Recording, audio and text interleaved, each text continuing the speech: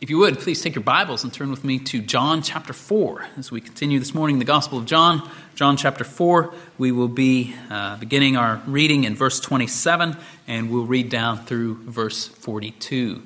John chapter 4, beginning in verse 27. John writes under the inspiration of the Holy Spirit, and he says, "At this point, his disciples came, and they were amazed that he had been speaking with a woman. Yet no one said, 'What do you seek?' or 'Why do you speak with her?' So the woman left her water pot and went into the city and said to the men, 'Come see a man who told me all the things that I have done. This is not the Christ, is it?'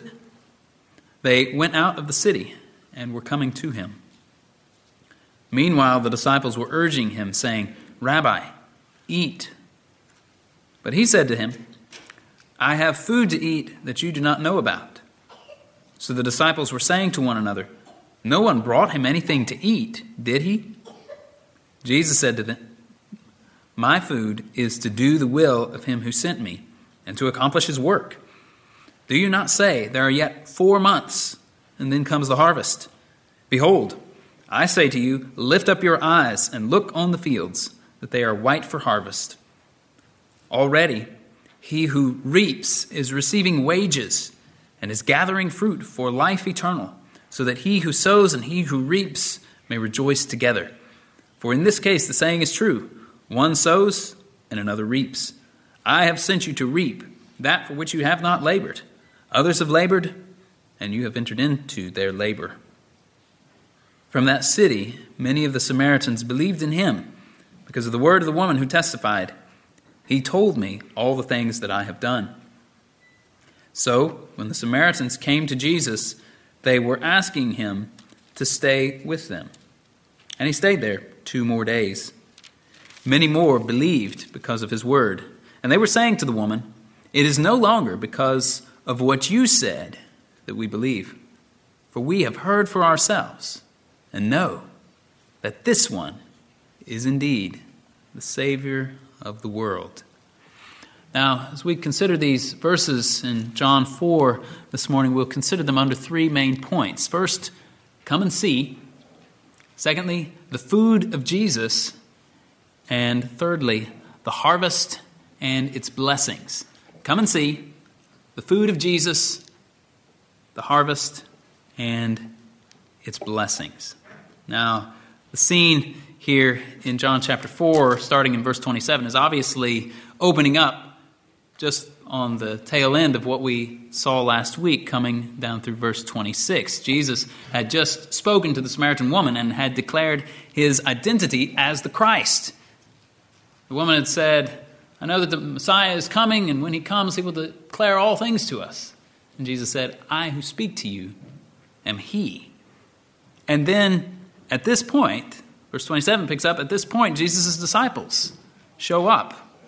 And the conversation between Jesus and the woman comes to a close. I think we can all probably understand some of the social dynamics of the situation here and why the conversation would be done at this point. It's one thing for Jesus to break social convention and to have a conversation with a Samaritan woman. That can be awkward enough. And then as they get to talking and cover some of the baggage that this woman has in her background, that's awkward.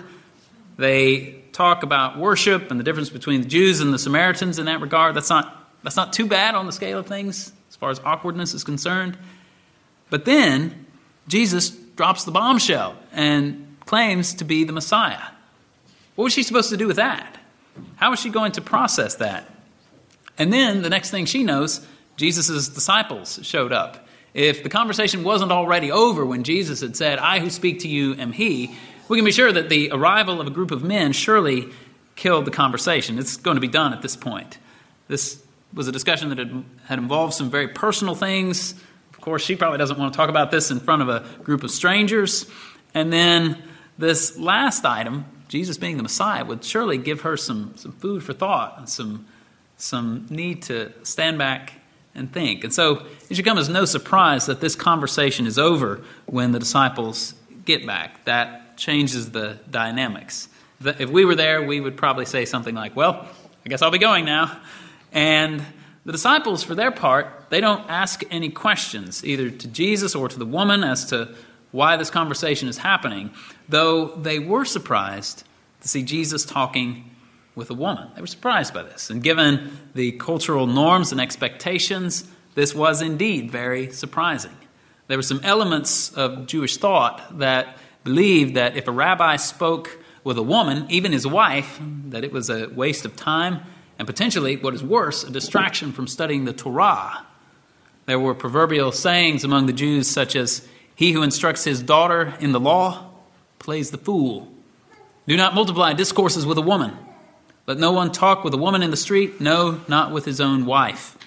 It was reportedly said among them that talking with a woman is one of the 6 things which make a disciple impure. Now, given that the rabbis sometimes thought and spoke in such ways, we can understand why the disciples would have been surprised to see their rabbi speaking with a woman. But they kept their mouths shut. Sometimes that is indeed the better part of valor, isn't it? Just to keep your mouth shut. And for her part, the woman goes back to town, to Sychar, to talk to the men of the town about this man that she had met at the well. And John gives us the incidental detail there in verse 28 that she left her water pot. Now, no elaboration is given as to why, but given the nature of the conversation and given the way that it ended, it seems, and we get the idea, that this woman was probably very distracted, probably had much bigger fish to fry, a lot bigger things on her mind than her initial purpose of going to the well. So she leaves the water pot behind, goes back to town, and says to the men there, "Come and see a man who told me all things that I have done. This is not the Christ, is it?" Now we see in this woman here an example of someone whose heart had been aroused by meeting Jesus. She becomes forgetful of the things of the earth and preoccupied with something that is much deeper and much more substantial. And in her joy and her wonder, she went and told others about Christ.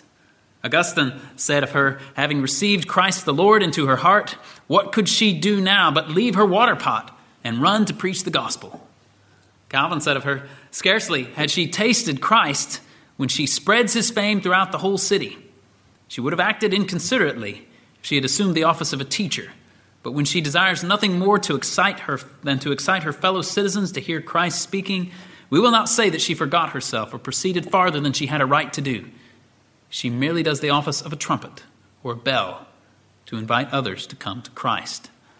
Now, this woman was no doubt very ignorant of very many things, but she knew that she had just met someone quite remarkable in meeting Jesus. And she seems to have been convinced, in fact, that Jesus was indeed the Christ. Inasmuch as we find later on there in the chapter in verse 39 and following that as a result of her testimony, many of the Samaritans believed in Jesus, seems only natural to assume that she herself also believed. And in that faith, still young and as of yet still uninformed about many things, very ignorant about so much, yet nevertheless in that faith, she went out and told others about this one that she had met. She urged them to come and meet him for themselves. Now, there's some helpful lessons for us here. For one, we learn that any believer can evangelize. As we've already heard, this woman lived at a time and a place where women were looked down upon. On top of that, this was a woman with a history. The men of the village are probably very familiar with that history. And even on top of that, she knew next to nothing about Jesus. But even a woman with a history who knew next to nothing about Jesus could at least go and tell others to come and see. She was not a repository of sound doctrine, nor of great learning. She wasn't going to be able to answer too many questions, but she had met Jesus, and she could tell others where to go to meet him. She could say, "Come and see a man who told me all the things that I have done. This is not the Christ, is it?" And the people of the village, what did they do? They went to see Jesus, and they believed in him as well. And verses 39 to 42 bear this out. The Samaritans believed because of the woman's testimony. They went out to see Jesus. They wanted to see him, talk to him, and get to know him. And they even asked him to stay with them for a while. And so he stays for 2 days. And in the course of those 2 days, many more believed because They had heard Jesus for themselves, and then what is quite remarkable, the end of verse 42, they said that we have heard for ourselves and know that this one is indeed the Savior of the world. Now, this confession here of the Samaritans is really quite amazing. J.C. Ryle went so far as to say, a more full declaration of our Lord's office as the Savior of the world is nowhere to be found in the Gospels. Nowhere else do you find someone saying it that straightforward. This man is the Savior of the world. Now, maybe they didn't understand the full significance of what they said. Maybe not. But whether or not that is the case, it's certainly true that these Samaritans were onto something, and that most of those to whom Christ ministered were slow to see it, if they ever saw it at all. And what is more, from all we can tell, it seems that Christ performed no miracle here. Now, obviously, he displayed his supernatural knowledge in telling the woman her past history, but we're not told anything explicit with regard to miracles that were performed, as in contrast to the miracles that he had performed back in Jerusalem, as we're told in chapter 2, verse 23. And then in the end of the chapter, and what follows on from verse 42, we have this contrast, so it seems, because when Jesus goes into Galilee, they come and ask him to perform a miracle, and Jesus says in verse 48, unless you people see signs and wonders, you simply will not believe. It seems here in verse 42 that this faith of the Samaritans is simply faith based on hearing the word of Jesus firsthand, and therefore it seems that the picture is that they believed without seeing any sign or any miracle being worked. The faith of the Samaritans and their apparent love for Jesus, as seen in their desire that he would stay with them, is a noteworthy contrast from what we see so often in the ministry of Jesus. In Galilee and Judea, he was often despised and rejected. And you think of those that case where he cast the demons out of that man who was living among the tombs, and the demons go into the pigs. And then what happens after that? Everybody comes down and begs Jesus to get out of there. Here they're begging him to stay. Right? They love Jesus. They want to know him. They believe that he is the Savior of the world. In this case, we see the last being first, and the despised of the world coming to believe in Jesus. To the Jews, these Samaritans were heretical half-breeds, but these were the ones who said, we have heard for ourselves and know that this one is indeed the Savior of the world. The conduct of the Samaritan woman that we observe here should be an encouragement to all of us who know Christ. We can tell others about him. We, too, can invite others to come and see. Now, I know we often worry about not having all of the answers to the questions that might be asked when we try to point others to Jesus. And certainly we should, as Peter would say, 1 Peter 3:15, we should be ready to make a defense to everyone who asks you to give an account for the hope that is in you. We should. But depending upon our Christian maturity and our knowledge and wisdom and so on, we're going to be able to do that to different degrees and different levels. The Samaritan woman's account for the hope that she had in her was simply the fact that Jesus had told her everything that she had ever done. This woman wasn't exactly knee-deep in apologetics, but she gave a reason for believing that Jesus was the Christ, and that was sufficient to encourage others to come and see.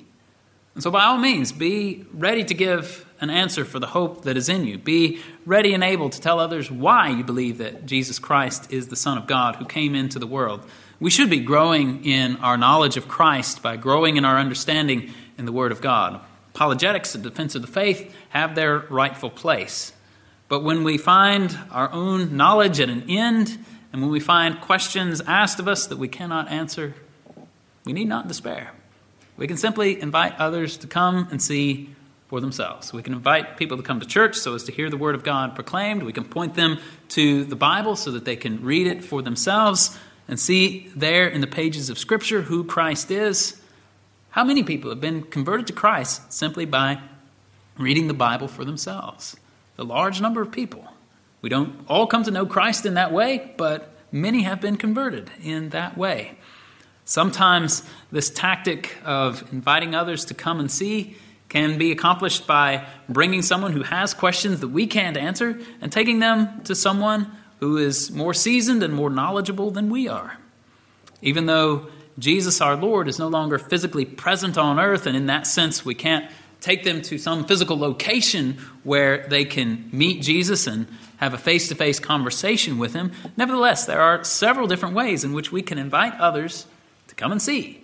Invite them to hear the word preached, invite them to look at the word themselves, invite them to come and meet someone who knows more than we do, who might be able to answer questions that we cannot. And if you're here today and you have not yet trusted in Christ, I would extend this invitation for you to come and see as well. Come and see. Listen to the word of God here in church as it is read and as it is taught and preached. Listen to the word of God as it is sung in the psalms and hymns. Read the Bible for yourself and see who Jesus is. See who he claims to be. Look at this message of his as is expounded in the prophets and the apostles who are inspired by the Holy Spirit. Come and see the fact that Jesus is indeed the Christ. And if you have more questions about Christ or how to come and see him, you can talk to me after the service, or you can talk to another Christian whom you happen to know here. We would love to tell you more about how you can come to know Christ. Now this brings us then to our second point, which is the food of Jesus. In the course of this narrative in chapter 4, after the disciples show up and the woman leaves and goes back to the village, the disciples take the opportunity to urge Jesus to eat. After all, that is why they had gone into the village and left Jesus there at the well. They had gone into Sychar to buy food. And evidently, they bought it and had brought it back with them and urged Jesus to eat. But Jesus says in verse 32, I have food to eat that you do not know about. And as we've seen before, so we see here, again, Jesus is often misunderstood. The disciples think, oh, well, maybe somebody else had brought him food. Of course, that is not what Jesus is talking about at all, as he explains in verse 34. My food is to do the will of him who sent me and to accomplish his works. And this means, if I may borrow the words of John Gill, that doing the will of God was as delightful and refreshing to the soul of Christ. He took as much pleasure in it as a hungry man does in eating and drinking. In other words, doing the will of God was the very thing that caused great delight to Christ. It was the very thing that refreshed him and brought pleasure to him as much as a good steak dinner or fill in the blank, whatever your favorite meal is. This was what it was for Christ to do the will of the Father. For Christ, doing the will of God meant coming to earth, becoming incarnate. It meant walking in obedience to all of God's commands, living a righteous life. It meant ministering to people, healing the sick, casting out demons, proclaiming the gospel, revealing the Father. Doing the will of the Father meant working so as to accomplish salvation for his people, saving his people from their sins. And so we find Jesus saying later on, John 6, 39 and 40, this is the will of him who sent me, that of all that he has given me, I lose nothing, but raise it up on the last day. For this is the will of my Father, that everyone who beholds the Son and believes in him will have eternal life, and I myself will raise him up on the last day. And so Jesus delighted to do the will of the Father. It was refreshing and wonderful to him. And thus it was that after this conversation with the Samaritan woman, Jesus could say to the disciples, I have food to eat that you do not know about. From a figurative point of view, Jesus had been eating while they were away buying food.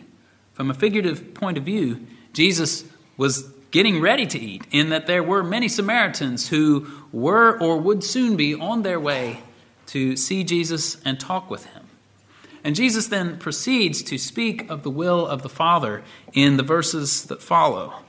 The will of the Father is that there is a harvest to be gathered. There is a harvest of souls.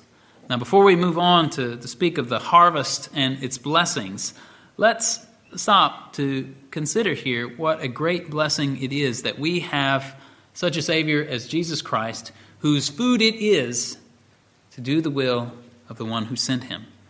This means that Jesus is not in the least a reluctant Savior. Christ is a joyful Savior who rejoices in doing the Father's will, therefore rejoices in saving sinners.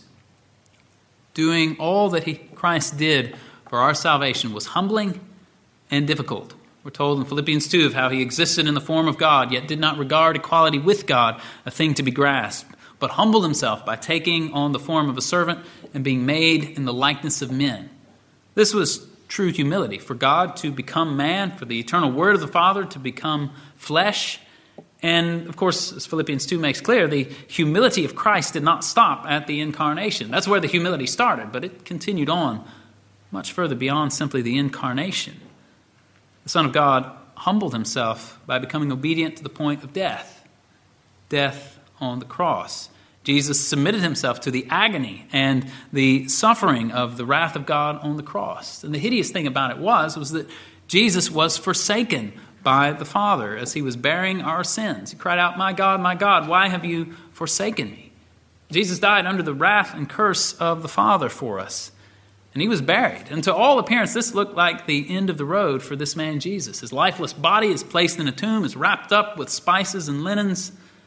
All of this is shameful and difficult and agonizing. But yet, this was Jesus eating his food. All of this was Jesus doing the will of his Father. All of this was Jesus doing what was delightful and refreshing and pleasant to his soul. Now, how do we make sense of this? Because we know that Christ sweat drops of blood as he anticipated the cross in the Garden of Gethsemane. We know that he pleaded with the Father that if it was possible for this cup to pass from him, that the Father would allow it to pass. As he says in Mark 14:34, his soul was grieved to the point of death. It was agonizing and unpleasant to the flesh. And that was just in the anticipation of the cross. The physical pain of the beating and the scourging and the crown of thorns and the nails going into his hands had, as of yet, not even occurred. And yet our Lord says that it is his food to do the will of his Father. How can this be? It wasn't that the cross was pleasant, but it was that the ultimate effect and gain of the cross was pleasant. And so we're told in Hebrews 12:2 that it was for the joy that was set before him that he endured the cross, despising its shame, and sat down at the right hand of God. He was looking ahead. He was looking past the sufferings, looking to the glory that would follow. It was for the joy set before him. It is said of Moses that he chose to endure ill treatment rather to enjoy the pleasures of sin, considering the reproach of Christ greater riches than the treasure of Egypt, for he was looking to the reward. Then how much more can it be said of our Lord Jesus Christ that he chose ill treatment, the humility of the incarnation and the humiliation and agony of the cross, because he too was looking to the reward. He was looking to the reward of that day when he appears with all of his redeemed people and declares, "Behold, I and the children whom God has given me." He was looking forward to the reward of the worship that is rightfully due him as the angels and elders around his throne proclaim, "Worthy is the Lamb who was slain to receive power and riches and wisdom and might and power and glory and blessing." It was the food of Jesus to do the will of the Father. This brought glory to the Father and in turn brought glory to the Son as well. As Jesus said in John 17:4 and 5, "I glorified you on earth, having accomplished the work which you have given me to do. Now, Father, glorify me together with yourself, with the glory I had with you before the world was." It's the food of Jesus to do the will of his Father, and this should cause us to rejoice because the fruit of this is our salvation. The will of the Father was that there would be a harvest of souls.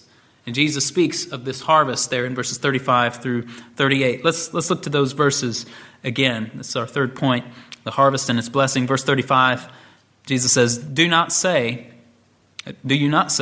there are yet 4 months and then comes the harvest?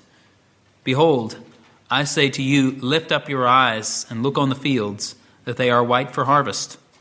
Already he who reaps is receiving wages and is gathering fruit for life eternal, so that the one who sows and he who reaps may rejoice together. For in this case the saying is true, one sows and another reaps. I sent you to reap that for which you have not labored. Others have labored, and you have entered into their labor. Now in these verses we see Jesus making a comparison between an earthly agricultural harvest and the harvest of souls for eternal life in the kingdom of God. And he begins by contrasting the agricultural reality with the spiritual reality. They might be right to say that it would be 4 months until the harvest of grain would come, but Jesus would have them to be awake and alert to the spiritual reality that was right in front of their eyes. The harvest of souls was not simply something that was out in the future. The harvest was something that was happening right before them. The fields were already white, which is to say that they were ripe for the harvest. And Jesus says that the reapers were already gathering fruit for eternal life. That is to say that those who were ministering the gospel, the reapers, were already gathering in this harvest of souls, souls who gain eternal life through the proclamation of that gospel. Jesus said that this harvest was happening then, and this is a harvest that continues until the last day. Now, obviously, the work of gathering fruit for life eternal is good and glorious in and of itself. But Jesus tells us here that he who reaps is receiving wages, and that he who sows and he who reaps may rejoice together.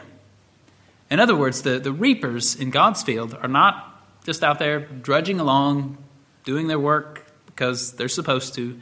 Instead, the reapers in God's field are receiving wages themselves, just as it was Jesus' food to do the will of the Father. So too, as it were, it is the food of these reapers to do the will of the Father by participating in the plan of salvation as those who bring the word of the gospel to the lost and gather them for eternal life.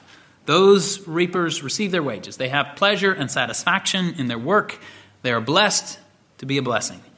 And thus Jesus says at the end of verse 36 that he who reaps and he who sows may rejoice together. And we gather from this, incidentally, that there are more occupations than one in this kingdom enterprise of working in God's field. There are some who sow, there are some who reap. Their jobs are different, but they rejoice together in the labor and in the profits of the enterprise. And this impression that we get from verse 36 then is borne out in what follows. For in this case the saying is true, one sows, another reaps. I sent you to reap that for which you have not labored. Others have labored, and you have entered into their labor.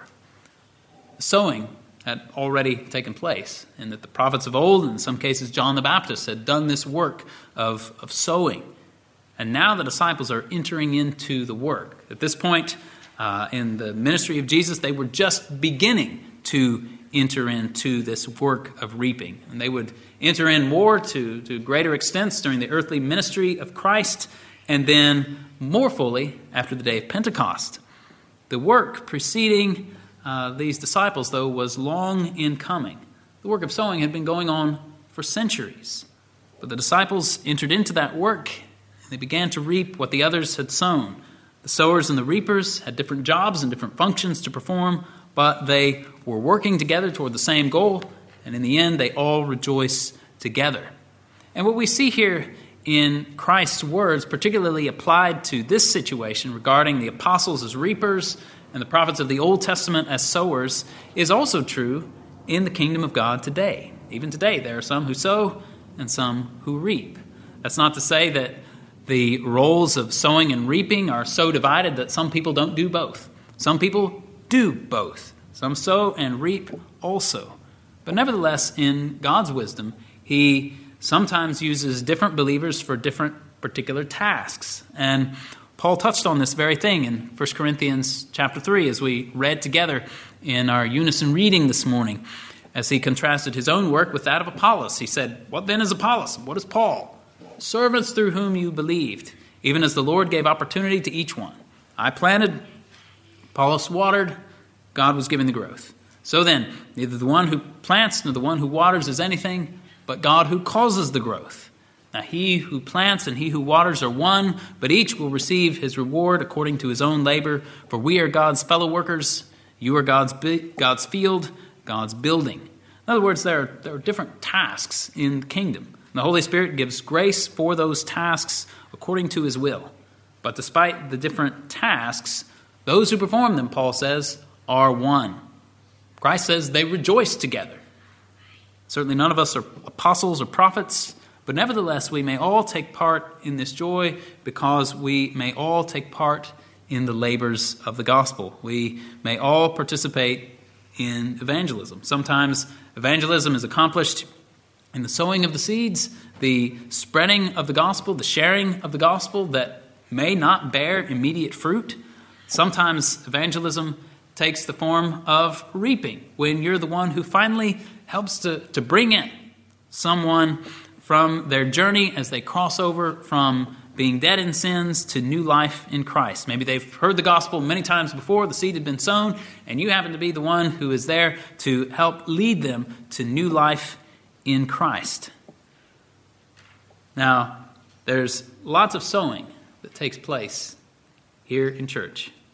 Sowing takes place in children's Sunday school classes. Sowing takes place in Awana. And sometimes then we are blessed to see the reaping take place when there are professions of faith and baptisms. And so let me just speak a word to you who are sowing the Word of God into the lives of our children and our young people. Please know that your labor is not in vain. Please know that it is appreciated. There'd be no harvest to reap if there were not sowers who sowed.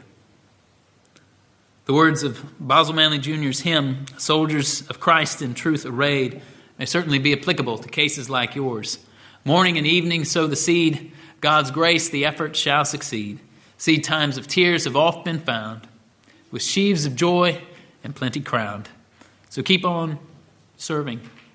And you are doing this gospel work. You're doing great work for the kingdom of Christ.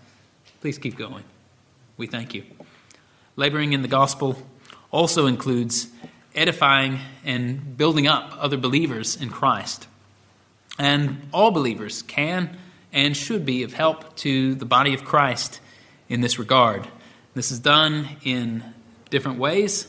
Some do this by formally preaching and teaching in the church. Some do this more informally by mentoring or discipling other believers, whether it's an intentional meeting together so as to instruct and help someone grow in Christ. Sometimes this happens informally, even as conversations take place here at church. Paul wrote to the church of Rome as a whole and said, "Concerning you, my brethren, I myself also am convinced that you yourselves are full of goodness, filled with all knowledge, and able also to admonish one another." He said that the church as a whole is full of goodness and is able to admonish, which is to urge or to caution and advise. Likewise, Paul spoke to the Corinthians and said, "There are varieties of gifts, but the same Spirit. There are varieties of ministries, but the same Lord. There are varieties of effects, but the same God who works all things in all persons. But to each one the manifestation of the Spirit is given for the common good." And so, brothers and sisters, since this is true, let's all join in the work according to our gifts and abilities and callings, knowing that he who plants and he who waters are one, knowing that the sowers and the reapers rejoice together in this enterprise. And we can rejoice now, both in the goodness of the work itself and in the fruit that we see arising from it, and rest assured that we will rejoice eternally in the harvest of souls as well, as we join with them in the praise of God and of the Lamb for all eternity. It is said in Daniel 12:3 that in the resurrection, those who lead many to righteousness will shine like the stars forever and ever. So let's seek to do that work, to lead many to righteousness, to join in this harvest, and therefore to receive its blessing. Let's pray.